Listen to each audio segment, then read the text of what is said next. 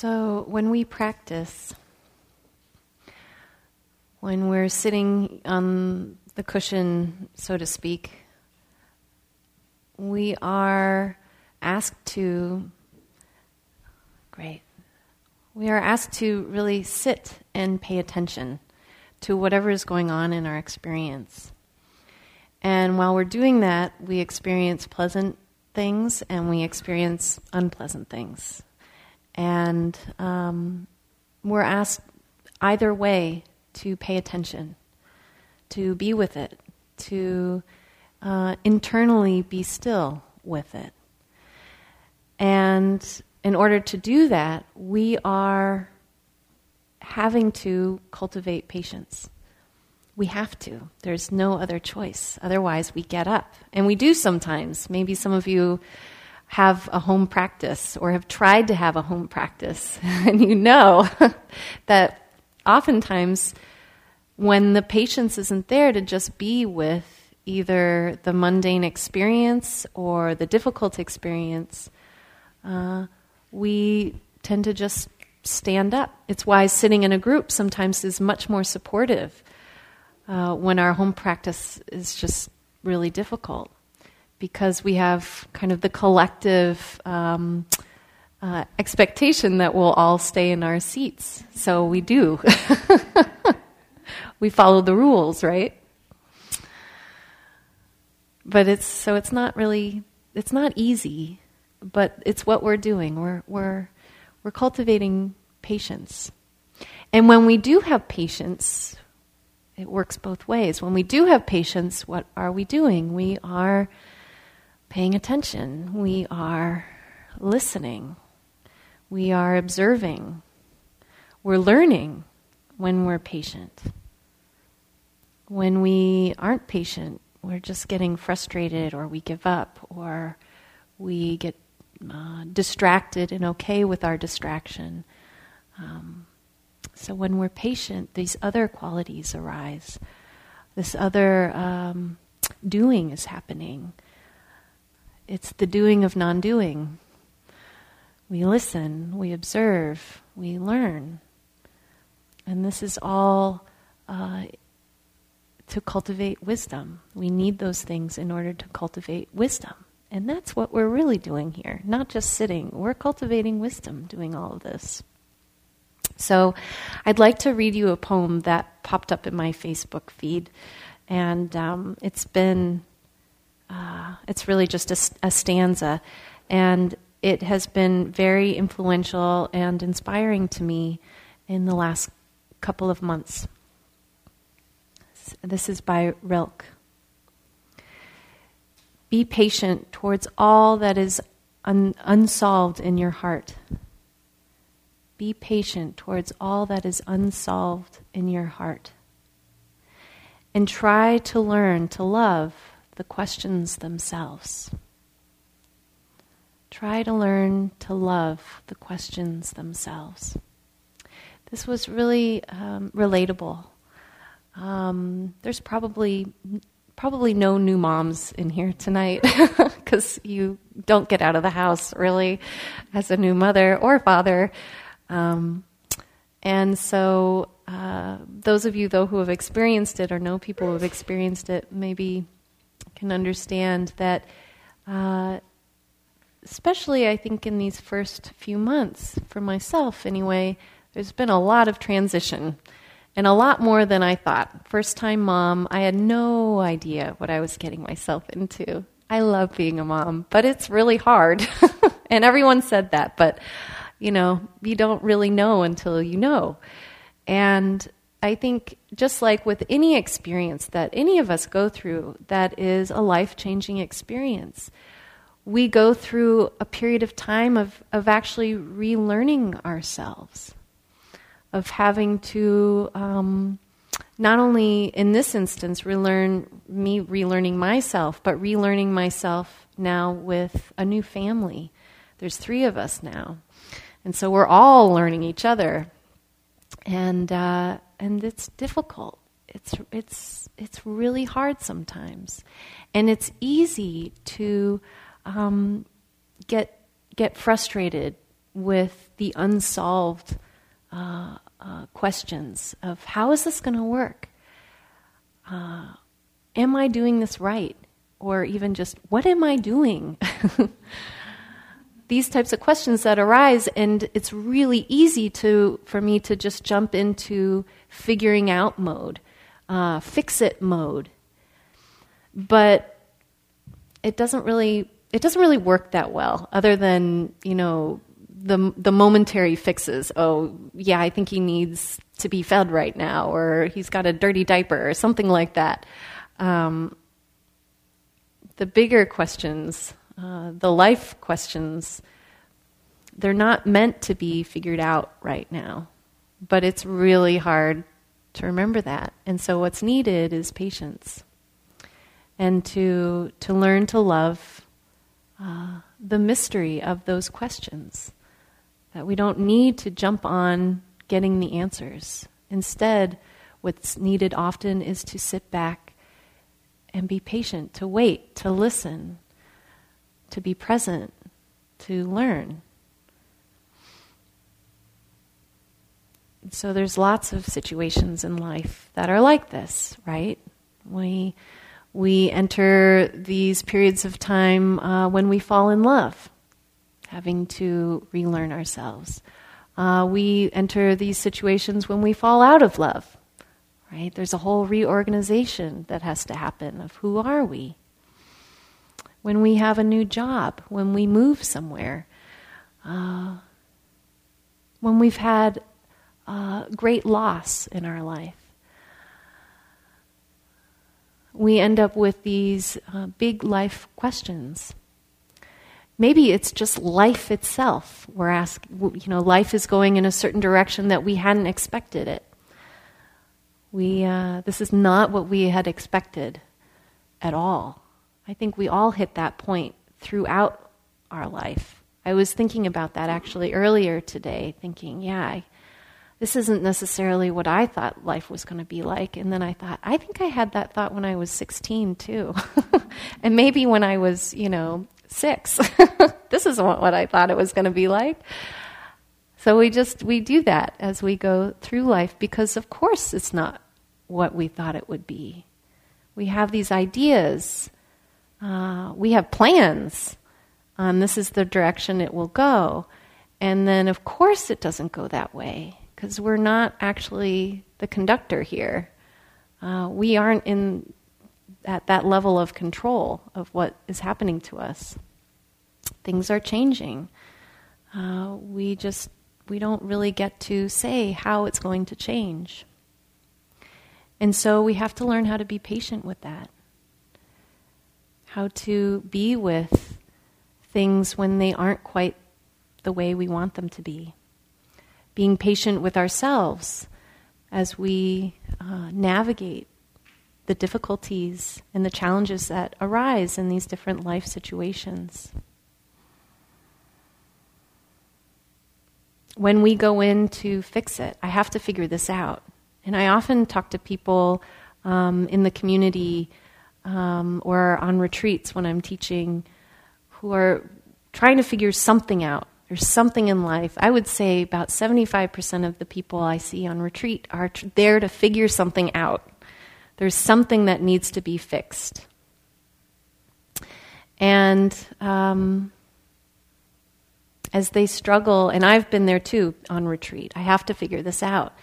And as we struggle, whether we're on retreat or just in life, trying to answer the bigger questions of our life, the more we do that from a place of non-patience, we're impatient with the fact that we aren't able to figure this out, or that we don't have all the answers right now, or we don't know where we're going with this.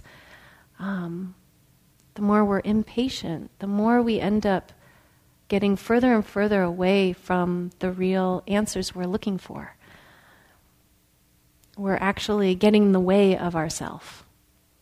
Or getting in the way of just being with the experience of change.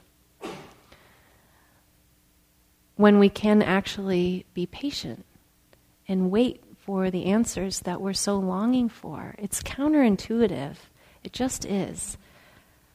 But when we learn how to do that, we're actually being with the experience from a place of wisdom.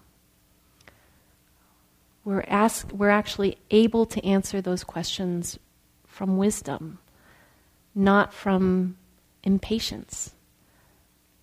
When it's said like that, it makes total sense. But when we're in it, we forget. We just forget. And we get into the fix-it mode. This is a quote from Sylvia Boorstein.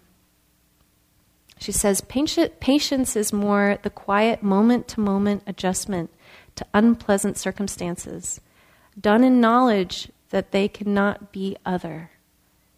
It is wisdom. It can't be any other way than it is.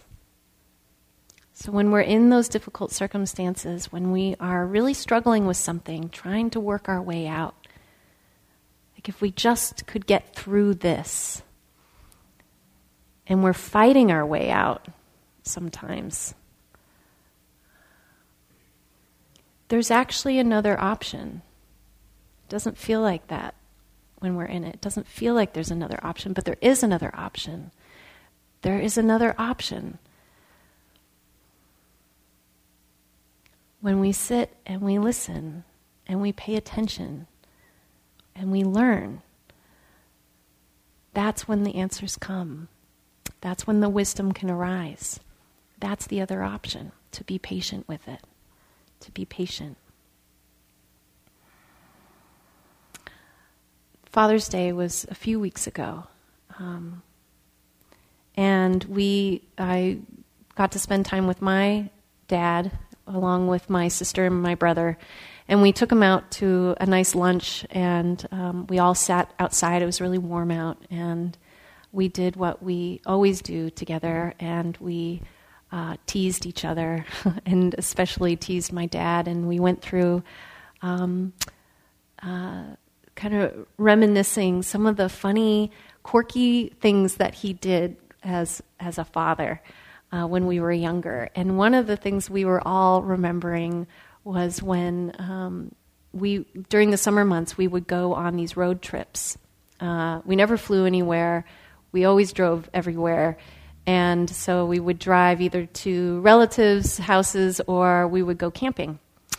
And oftentimes it meant, though, being in the car together for something like 8 to 10 hours at a time. And so that's 3 kids and a dog and parents up in front. And so you can kind of think about what that might look like. And then it being packed with all of the stuff.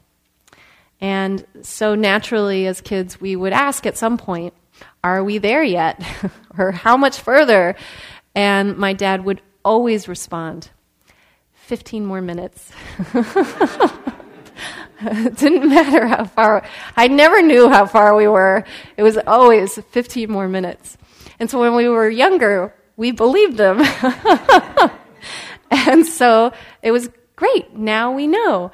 And you know what it would do is it would divert our boredom or our impatience for being in the car, and suddenly we had this ability to be with what was going on, to kind of settle into that discomfort of being in the car. 15 minutes, okay.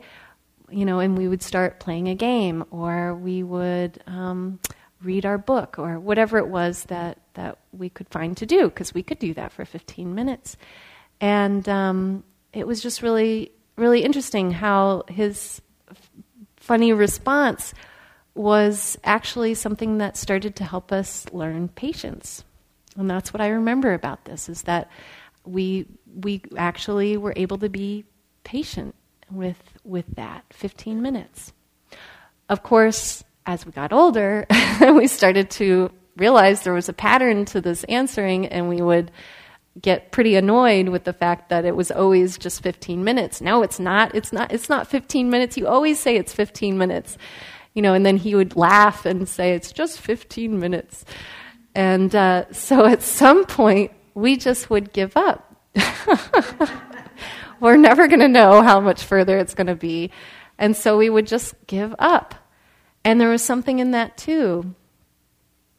Something in that too, you know, in our practice, and even in practice off the cushion, sometimes we just have to give up knowing that we just aren't going to know all those answers that we feel are so important to our survival, to our comfort level. Sometimes we have to just give up and let go, and we don't get to know. And what's interesting is what I remember from these road trips, is even when we knew it wasn't 15 minutes, the response was the same. Once we gave up, we would find something else to do. You know, it didn't matter that we didn't have the answer. And so in practice, often that is the case. That we're waiting for something. It's not on our schedule. It is never on our schedule. And so we wait, we sit, we listen, we observe, we learn. This is what we do. In Buddhism, there's a list of 10, the 10 paramis. And these are said to be the perfections of the heart. The 10 perfections. And patience is one of them.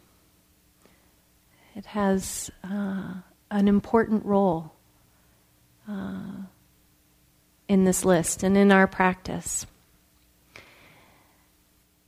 And when I think about this idea of perfecting patience, that we are not only using patience to practice, but also practice to increase our patience, to perfect our patience, our ability to be patient.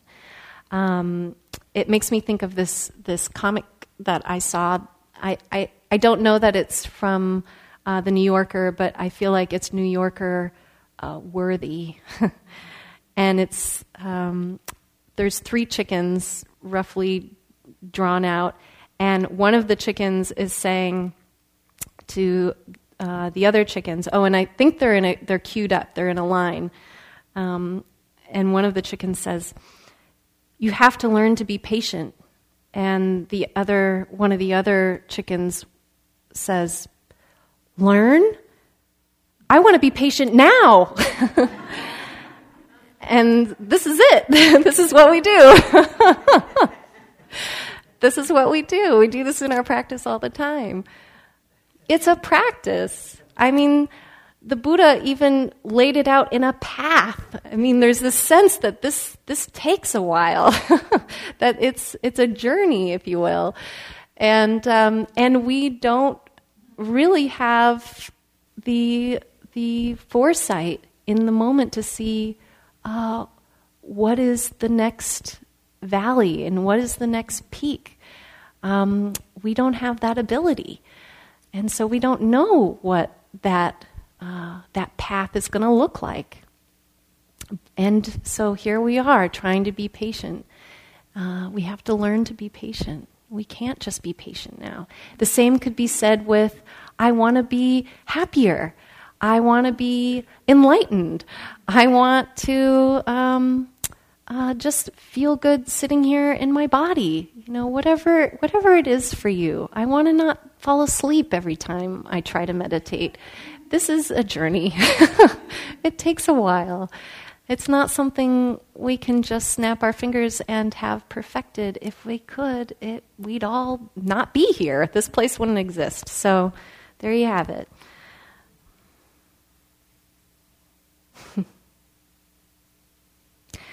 So when we do practice, and we think of this as something to be perfected, we can think of it as not only allowing our practice to be more stable, although that is one of the things that comes out of being patient, is that there's a stability in our practice. It does help with it helps with our concentration, our ability to stay. To be patient means that with all the stuff that is arising and falling in our experience, we are staying with it. We are that unmoved observer in the middle of it all. That's what we're doing. We're that unmoved observer in the middle of all of it. Doesn't matter if it's pleasant or unpleasant. And so there's a stability that arises from being patient. It increases our ability to have tolerance of those things that arise and fall in our experience. Now, on the cushion, that might be the hindrances, right? So it might be greed, aversion, doubt, restlessness, sloth and torpor, sleepiness, disinterest. That might be what's arising. So often when we see the hindrances arise in our practice, all we want, right, is to be rid of it. We just want them to get out of here. You're ruining everything. And what we're actually meant to do in our practice is to simply notice, oh, there it is. There's restlessness. It feels like this. And there we are, that quiet, still observer in the middle of it all. Not easy, but that's what we're doing. And when we do that, it doesn't give it fuel to continue. And so we watch it. Remember what Sylvia said. We are adjusting to the unpleasant circumstances, knowing that it can be in no other way. This is just what's happening right now. And it's going to change. It's not going to be permanent. This is wisdom. So it allows us to tolerate our internal experience. When we're able to tolerate and be with our internal experience, imagine what that does to our external experience. When we are with the people that are really difficult for us, for example, or when we find ourselves in a situation in our life that is really challenging or hurtful or scary or whatever it is, uncertain. We're learning how to wait, be patient with it, observe, learn from it, and then to move from there rather than our reactionary selves. It's really easy to move into our reactionary selves when there's a difficult circumstance outside of us. It feels justified even sometimes. We've talked about that in here. It feels justified sometimes. But if we are looking for more happiness, more peace in our life, more wisdom, more connection, then that's not really what we're valuing. Our reactionary self is not actually what we're wanting to feed, to increase, to cultivate. That's not why we're here. And so instead, we wait. We just wait and see what is a more appropriate response or a less harmful response or the response that will allow me to do the least amount of harm. So being patient not only helps us overcome those internal hindrances, but also helps us make conscious action and conscious speech. Another one that's not always so easy. To be patient, to wait before we just blurt something out. You know, we can cause so much harm with our words. Sometimes we think we know, right? We know what's going on, what's the right thing to say. Is that true? Do we give ourselves time to really think about what we're going to say, to really check ourselves, to check in with somebody else, to have them check us? Because, even when we check, sometimes our little know-it-all self gets in the way and jumps in and says, oh yeah, you got it. Just say it. And it's not always the right thing, or it's the harmful thing.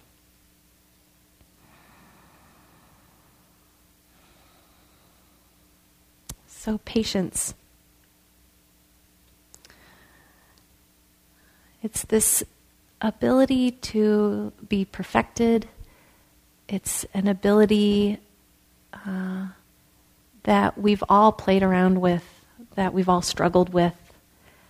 It's something that will stabilize our practice.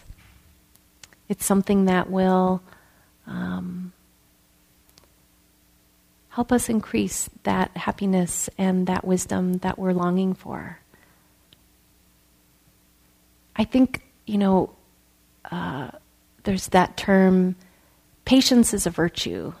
We've probably all heard that, but not in the way that we wanted to hear it at the time. It's probably someone saying to us, patience is a virtue. It sounds like something my grandmother would say or something like that. But it is. It kind of has a bad rap for whatever reason in that context. But it really is. It's a beautiful virtue. When we know someone who is patient with us, these are often the people that care about us. When we know someone who's patient with us, even when we are our worst selves, and we know that we can still be with that one person and they can really be patient with us, or when we are the one being patient, when we're with that person that we just know that they're struggling and we have compassion for them, we empathize, we've been there, and we can be patient and we can wait with them or for them as they're working it out. It brings in a strength. We can see that strength of patience in other people. We can feel that strength within ourselves. It feels really good. It makes us feel stable, strong, capable. We feel so much more capable in chaos when we are able to reach down and bring in our patience. It's something that we can feel good about. It is a virtue. Patience is a virtue. So what I'd like to do is stop just speaking and open it up a bit and hear what other people have to say. I'm curious about your experience with patience. I'm curious if you have questions about patience, and we can have a bit of a conversation about it and see how you're relating to it in your life right now. Thanks, Carrie. And we do have the mic. This just helps for people who are having a hard time hearing otherwise, and also we are recording this, and that helps for the people who are not here but part of our larger Sangha. Yeah. Mm-hmm.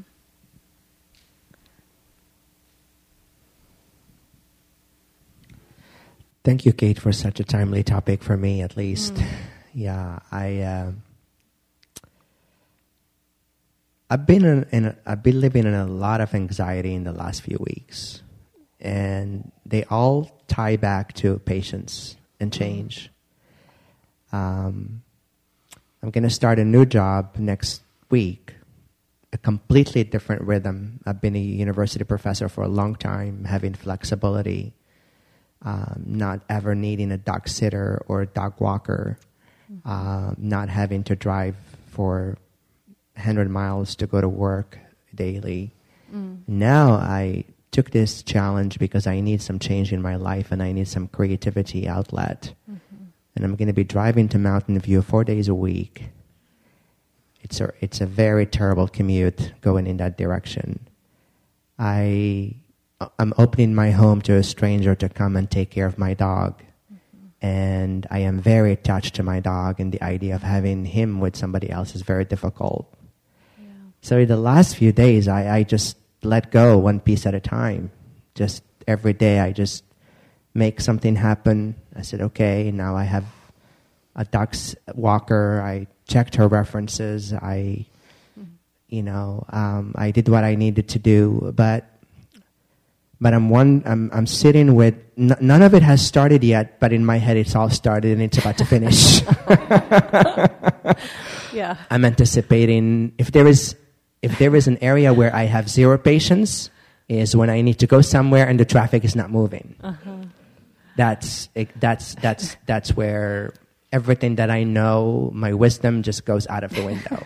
I don't rage or scream. I just figure out a way, including violating the law. I've driven a few times on the carpool lane as a single person because I just did not want to be sitting in that 880 traffic. Yeah. So I know how to get around my impatience. So I'm anticipating the change. Yeah. Probably I won't be able to come here on Thursdays because I will either come back home late or come home really tired. And I feel really sad about that, And if this job really works out because it's really exciting, there is a huge possibility I may just move down to the South Bay because I cannot do this commute for a long time. Yeah. So I'm filled with sadness and excitement and anticipation of the difficulty that comes with this choice that I'm making. And I don't know if I can stick it, and my head is 10 steps ahead of what may happen. Yeah. So I really appreciate you talking about patience because that's what I needed to hear tonight. Oh, good. It's so relatable what you're saying on so many different levels. And it's what we do. We get 10 steps ahead of ourselves, and it's like we can't help ourselves. It's just what our brain wants to do. It's like our brain thinks doing that will create, some kind of comfort. If I can just map this out in my imagination, I'll feel more comfortable. And control. And control. Yeah. And of course, it's a complete illusion. It's a delusion, right? But it's what we do. It's part of being human. And this is what's so beautiful about this practice. We can catch it. I mean, you're catching it. You're talking about it right now. Even if you go home and stay up for hours, thinking it all through, right? And just going through the possibilities over and over, you're catching it. Catch it. This is what I'm doing. And even at that point, and I'm saying this to you, but I'm saying this to all of us, because I'm doing this too. I'm like 10 steps ahead of myself. What am I going to do? How do I go back to work? Mine isn't a dog, it's a baby, but I get it. Yeah, childcare, the whole thing. How does this work? So, if we can catch it and then not only be patient with what, the possibilities of what will happen and see if we can just wait without doing the 10 steps, but being patient with ourselves when we catch ourselves doing the 10 steps.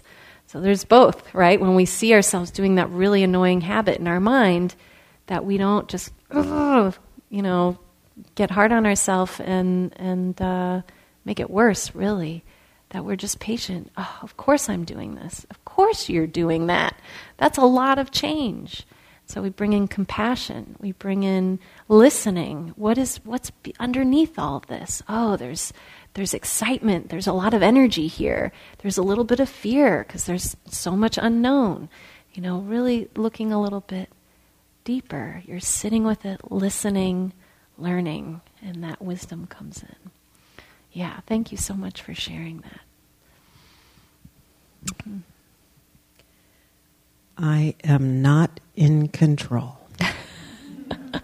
That's right. And that's really a tough one right now. So this is perfect. Yeah. Last year, I went to my niece's wedding. She's 30. Mm-hmm. And she was looking forward to starting a family. Mm-hmm. And Friday, she went in for surgery. And they opened her up. Mm.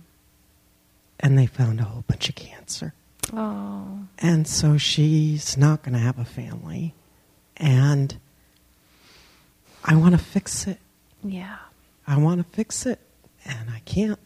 And it's really, I just wake up. I've got this free-floating anxiety. I just like, I want to do something. And there's nothing to do.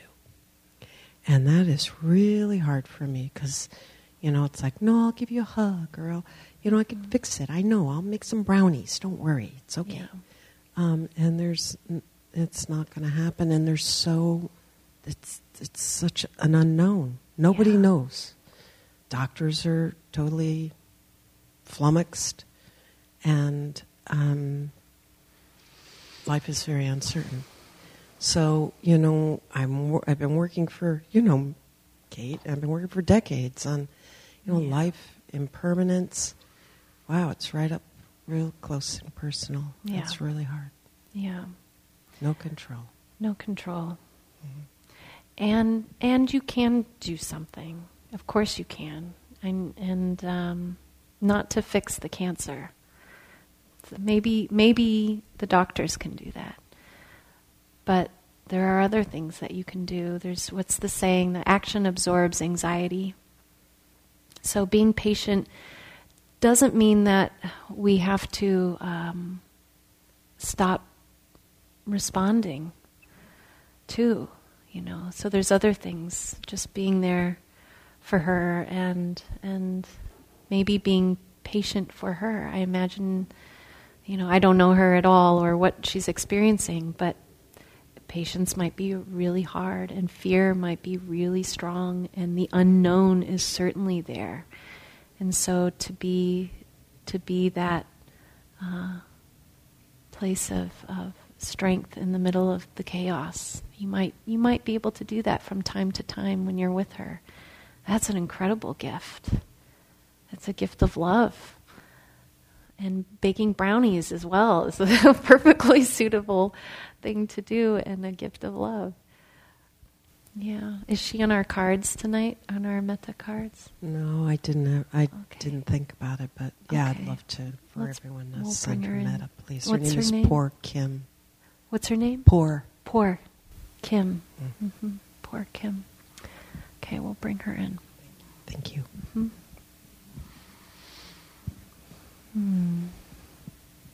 Yes, over here.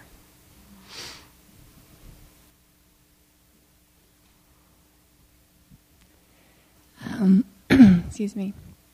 So I think you've been touching on this in different ways, but something that I'm thinking a lot about in terms of patience is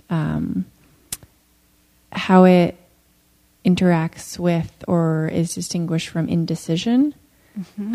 And so I find often that for me, I'm resting in sort of indecision. Yeah.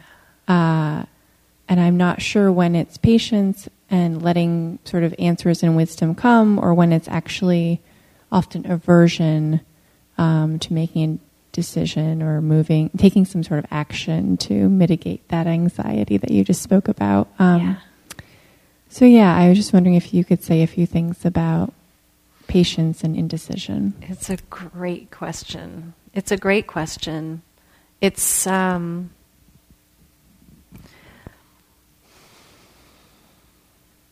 there's a few ways I want to answer it. I'm just kind of thinking, how do I? It's kind of appropriate. I'm indecisive about how to.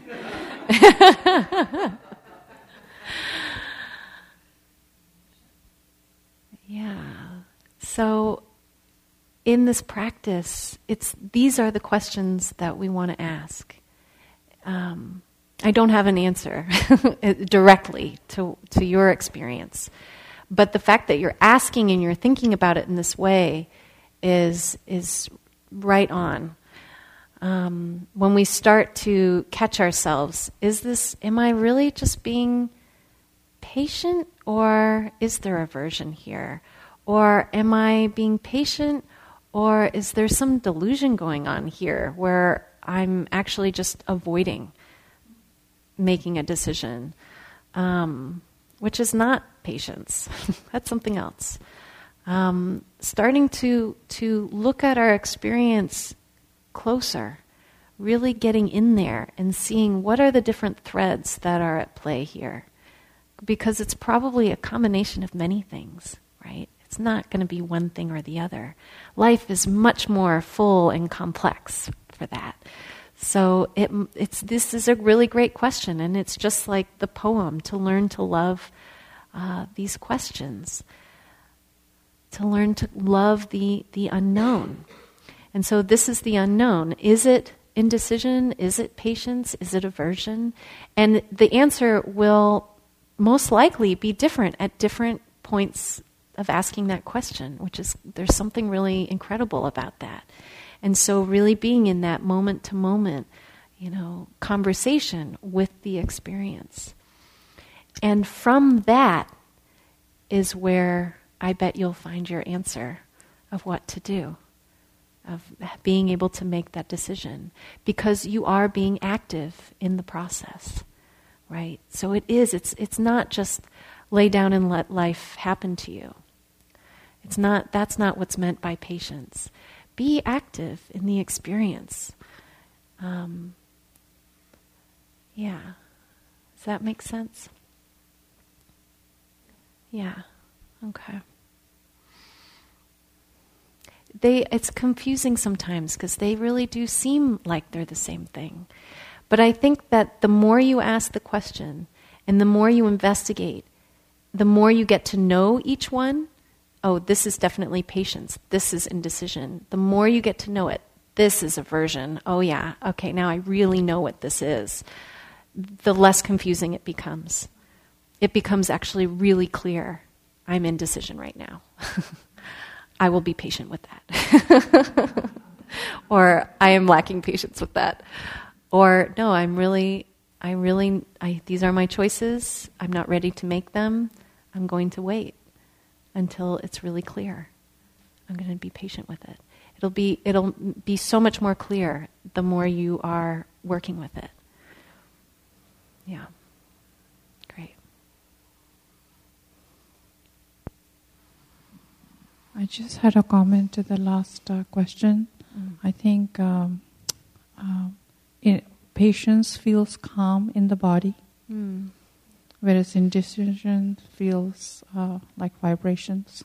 You want to get up, you want to do something, because especially aversion, it will not feel calm. Yeah. So it might be good to sit with that and just really look at the body, drop the question. That's a great way of doing it. Looking at the body, looking at the mind. What is it like? Indecision is like this. Patience is like this. Aversion is like this. Yeah. Thank you. Mm-hmm. I just came back from sitting with my mom. She's 96, and she fell and she fractured her neck. Oh, I'm sorry. And as I sat with her in the hospital, I was able to drop down into my feelings and look at her as someone who's suffering and someone who is my mom. Yeah. And feeling those feelings was really helpful for me.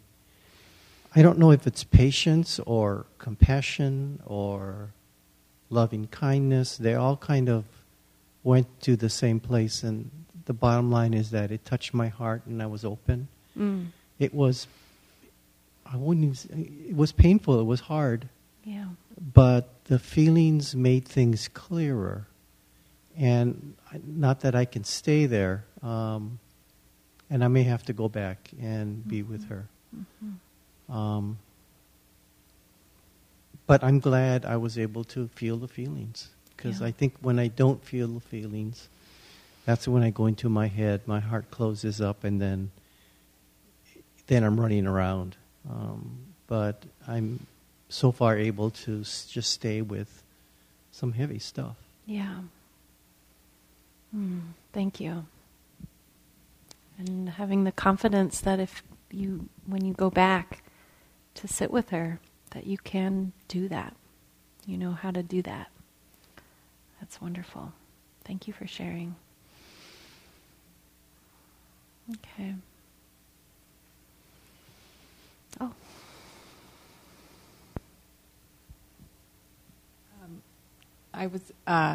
I'm 2 years now an empty nester. My daughter will be a third-year student next year. And about a week ago, my youngest sister called me about her 14-year-old daughter, and is just having a really hard time and can't handle it. And anyway, it looks like I might be a mother to a teenager again at Berkeley High, and I'm like, oh no.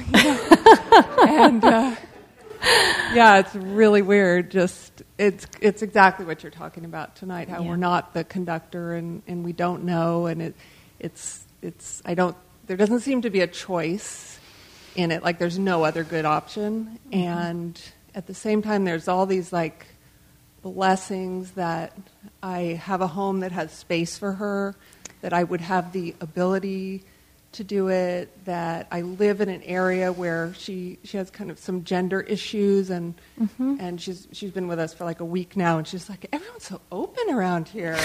Everyone's so much more accepting around here. So it's like, good.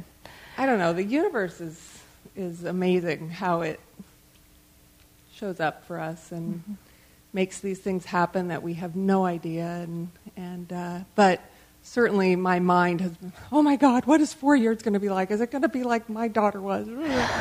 And, and then just to try to remember, like, I don't know. You don't know. I don't know. It might be. And it might not. Exactly. So thank you for your talk. Oh, you're very welcome. Thank you.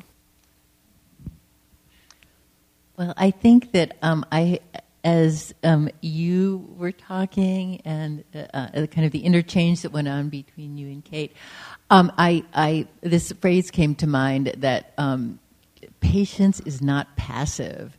And I think that really helps me to think of patience as active and kind of alive. And it sort of changes how I think about it. If I'm being actually, I mean, listening to your talk, I realize I've been incredibly impatient lately. I didn't realize how impatient I've been, and I'm just. But it really is. Patience just seems more appealing. Thinking of it in as both something as a strength, as a strength. As a sort of an active strength, but a kind of a calm, active strength. So I just thought I'd pass that along. It's wonderful. Thank you. I'm glad that you pulled those pieces out. It's when I was thinking about what to talk about this evening, and knowing that I actually have a number of Thursday nights where I'm speaking this summer, because James is out of town. I was hoping I could come up with a theme to help me come up with a topic every single time. And a traditional list or something like that just wasn't really speaking to me. And one of the things what is speaking to me right now is exploring practice through the feminine. And I think that as a woman, this idea of being patient is learned perhaps societally in a way that is not so positive. And it can be more like a doormat. And so we get this idea that patience, that perhaps it is something that's weak or something that's passive. And there's something I know for myself, and maybe not just for those of you who identify as female in the room, but for those of you who are just in touch with the feminine, which is in all of us, that reclaiming this patience as something actually, there is something very feminine about it, and it's very strong, and it is very active. And I think it's something to be explored, and that's part of, I'm glad you said what you said, because actually that really speaks to my own exploration in this particular theme. So thank you for bringing that up. It allowed me to voice that. Yeah. So I think I'll end here, so we have time for the dedication. But I first want to just appreciate everybody, for those of you who shared and those of you who just listened. It just felt really cohesive tonight, and I really enjoyed that. So I would like to dedicate this time that we've spent together.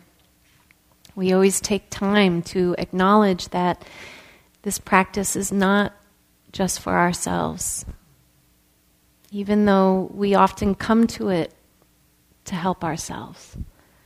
But actually, even without perhaps knowing it, our practice is not just for ourselves. It can't be.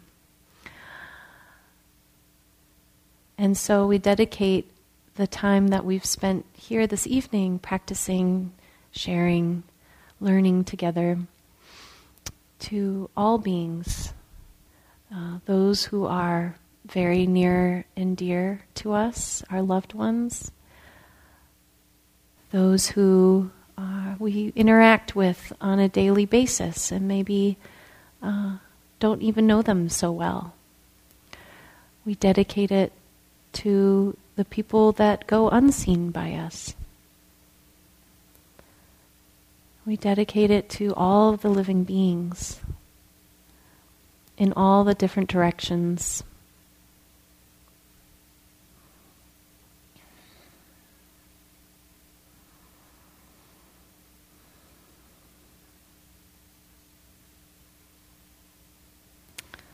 And so I'll read out some of these more specific dedications. And this first one, I can't quite read the end of it, but I think the essence of it is to the 10,000 dogs and cats that are killed annually. And it looks like maybe in a ceremony, but I can't read it. But yeah, to the dogs and the cats that perhaps are being treated in a way that is not only disrespectful but harmful. That we remember all of the beings. And we dedicate this to Ellen and towards her healing.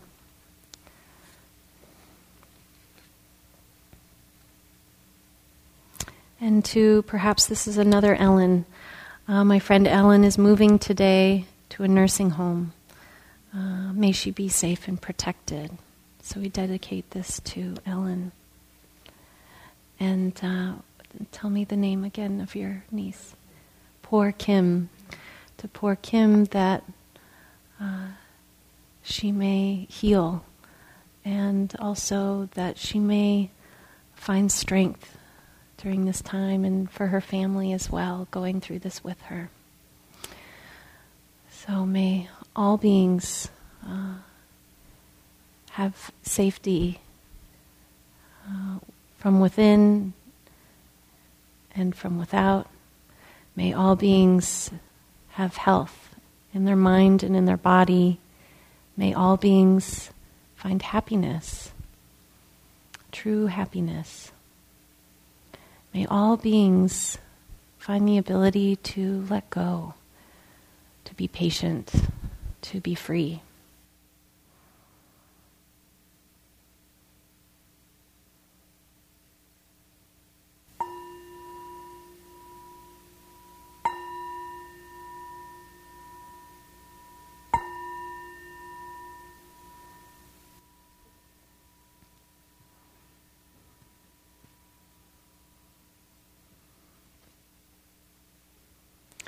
Thank you, everyone, for your attention. Thank you for listening. To learn how you can support the teachers and Dharma Seed, please visit dharmaseed.org/donate.